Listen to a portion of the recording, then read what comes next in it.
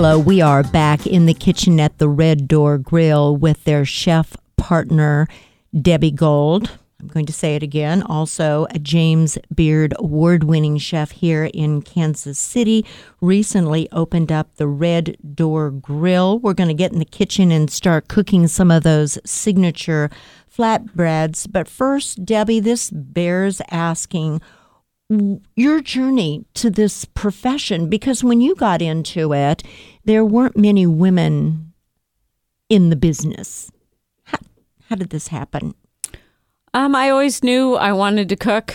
It was something that I was drawn to, and my family wasn't in the restaurant business. No one in my family was a great home cook either. Okay.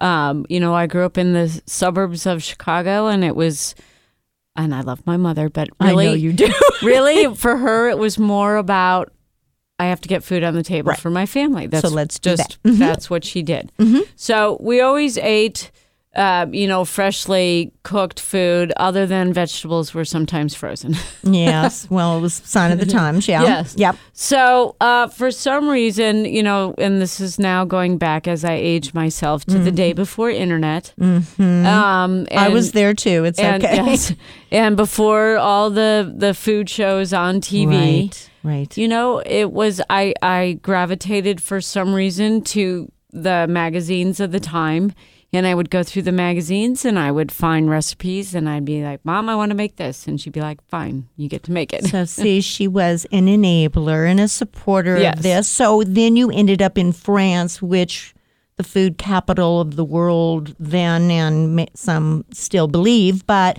training in France, a little girl from Chicago. I mean, how did that go? Well, I seem to have this stubborn streak about me. Good. And,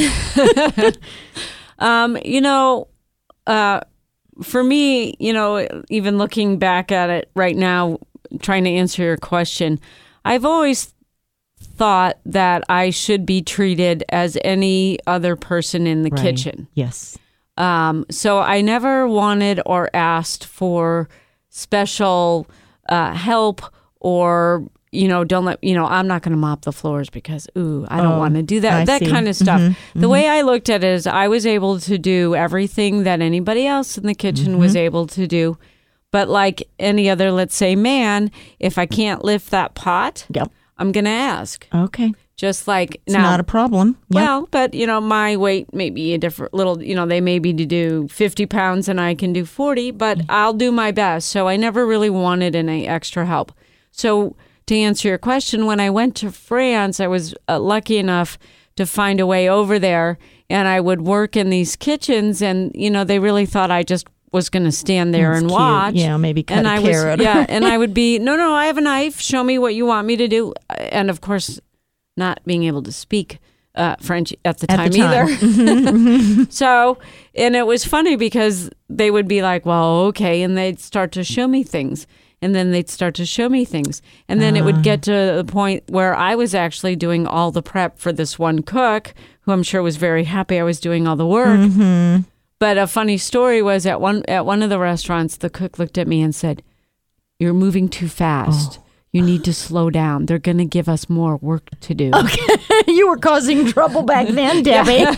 And I was like, oh, okay. So you really had to prove yourself in a way that perhaps another, a male cook might not have needed to do. Yeah, and that's all along the way. And I will tell you, it's different. But one of the first restaurants I worked at in Chicago, I was the chef. A vendor would walk into the kitchen not knowing who I was and look at the first male and say, "Where's the chef?" So would look right past me and say, "Oh, where's the chef?" And then I still get that, if I do, let's say, an event where people don't know me, and they're looking around going, "Where's the chef?" And it's, Well, and so I'm asked this question frequently on my show In the Kitchen. How come you hardly have any female chefs? And the answer to the question is, well, there aren't that many executive chefs, let alone / owner partner. Right. And you would be in a better position to answer this. Of course, I say I'm working with, who's here, but you might be in a better position to answer the question, why are there so few female executive chefs? Because... I don't know if I have the answer to the $1 million answer, but it's cooking is very hard. It's very physical. Mm-hmm. You're on your feet probably 12 to 14 hours a day.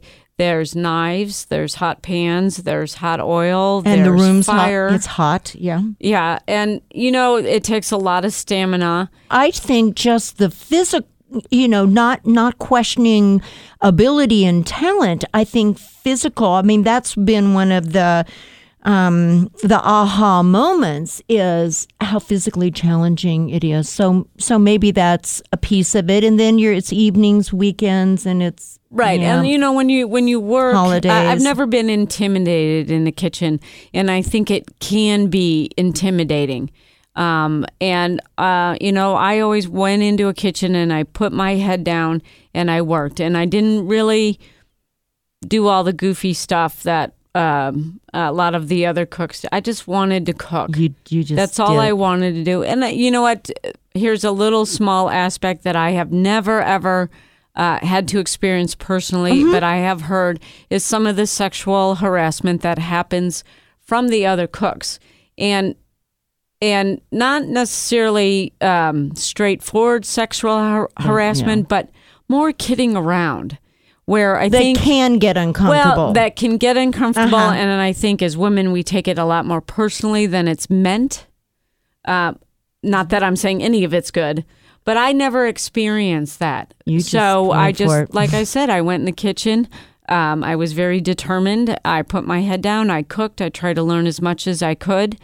And so tell me, I always ask chefs this, what is your creative process? What inspires you, keeps you going with the heat and on your feet and the knives and the fire and everything? What keeps you going? It's just the food itself and putting it together. I have fun cooking. I love cooking.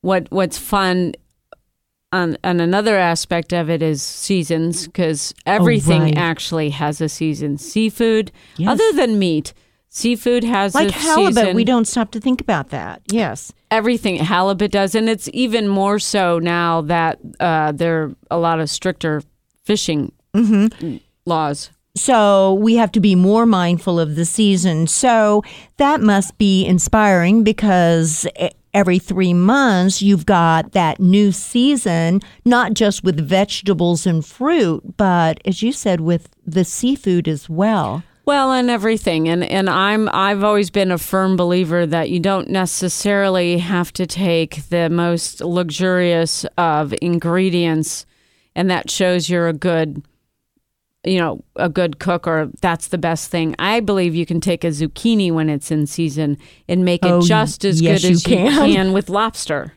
I mean, that's the challenge for me. Okay, and that's where the talent comes in. So when we return to In the Kitchen at the Red Door Grill, Debbie is going to make 3 of her signature flatbreads that you can find in the restaurant In the Kitchen.